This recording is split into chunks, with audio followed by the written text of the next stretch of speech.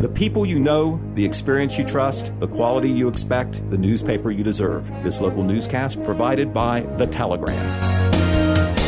This is Matt McKee reporting from Total Media Studios in Jackson with your local news.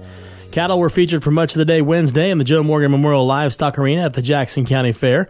In the dairy cattle showmanship competition, Addison Daly was overall dairy showman, while her brother Brady Daly won overall champion honors in the dairy cattle show.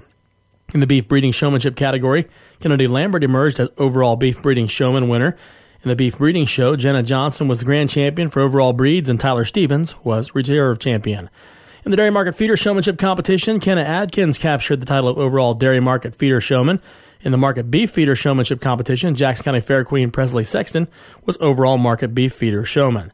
In the market steer showmanship category, Michaela Davidson won overall market steer showman honors, while Gage Farr was overall beef showman. In the dairy steer show, Gage Farr won the grand champion, reserve champion, and rate of gain awards. Haley Kranitz had the top county bred dairy market steer, and her sister Natalie Kranitz won the runner-up top county bred award. In the market steer competition, Michaela Davidson won grand champion titles and also had the top county bred steer, while Gage Farr was reserve champion. Tyler Stevens had the runner-up top county bred steer, and Grace Lundy won rate of gain honors with her steer. Here to tell us what's on the agenda today at your Jackson County Fair is board member Michelle Baxter. Friday, July 23rd, Fast Tracks Motocross starting at 7 o'clock p.m. 8 a.m. will be barns. In the barns, there'll be some shows. Starting at 3 o'clock is our livestock sale, so come out and support the kids and their animals. And the Vinton County Junior Fair is ready to begin its 8-day run on Saturday at 7 p.m. with the Queen's Contest at the Terry Fout Memorial Stage. Since June of 2019, and when the fair ended in 2019, several physical improvements have been made to the fairgrounds. One of those projects is the reconditioning of the Fern Kruger Memorial Building. Another building improvement has been Mullins Pizza Fairgrounds location, which was at one time the former 4-H and FFA booth.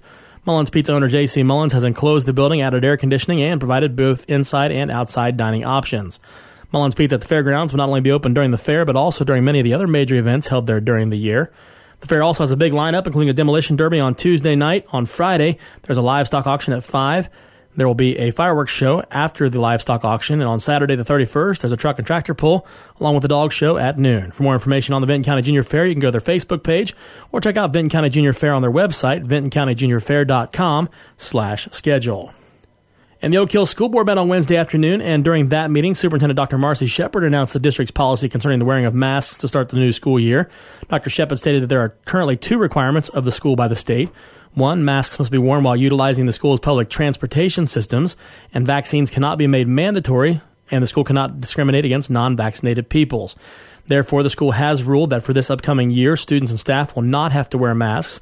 However, this does not mean that people are prohibited from wearing masks if they choose, or that the school will not eventually have to make masks mandatory. Water, broadband service, education, and utility development were on Appalachian Regional Commissioner Co-Chair Gail Manchin's agenda when she visited the region on Wednesday morning. She made 2 stops in Vinton County at the University of Rio Grande Community College MacArthur Center and at the Goose Creek Water Station near the Cross Creek General Store. For the complete story, check out Saturday's edition of The Telegram. In state news, prices for used cars rocketed more than 40% from their levels just before the pandemic struck to an average of nearly $25,000 due to short supplies, but the situation is very slowly improving. Here's ONN's Karina Nova. The seemingly endless streak of skyrocketing used vehicle prices appears to be coming to a close, but don't expect bargains. Though average wholesale prices that dealers pay are gradually dropping, they'll likely remain near record levels, and so will the retail prices for consumers. Supply remains tight, and while demand has eased a bit, a steady flow of buyers could keep prices unusually high for a couple of years more. Karina Nova, ONN News. The J. Floyd Dixon Memorial Fund of the Columbus Foundation has awarded grants totaling $52,000 to 15 nonprofit and local governmental organizations serving Jackson County. Mrs. Bonnie Huffman of Wellston, who chairs the Dixon Fund's Advisory Committee, stated that the committee had received a record number of applications seeking funds far in excess of the fund's available resources, which made the application review process particularly challenging.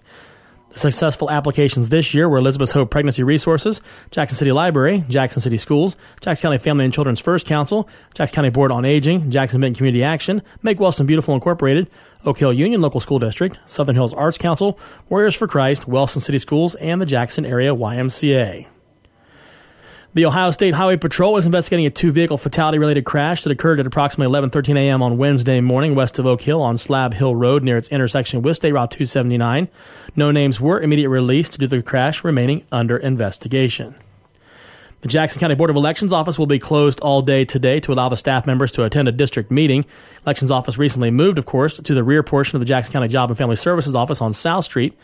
The entrance is on the backside of the building through a marked door. Although the office will be closed, any prospective candidates who wish to pick up a petition may do so during business hours Friday from a rack that is just inside a door next to the elections office and is marked Ohio Means Jobs. Candidate petitions must be completed, signed, and returned to the elections office by a deadline of 4 p.m. on Wednesday, August 4th. The Lake Hope State Park in Vinton County will be hosting a special event this weekend. On Saturday at 10 a.m., Animal Olympics will be held. Visitors will compete in tests of agility and skill comparable to various examples of wildlife found in the state park. Attendees will also learn about the various animal athletes and how humans stack up against their prowess. Further information or to register for any event, call 596-3030. Finally today, JVAC of Jackson County has announced the date for their 2021 charity golf tournament. JVAC of Jackson County is a nonprofit organization serving all entities that support developmentally disabled adults in Jackson County. The golf outing this year will be Saturday at Franklin Valley Golf Course. Registration's at 8. Shotgun start at 8:30. If you'd like to register or you have any questions, call John Pelletier at 418-2629.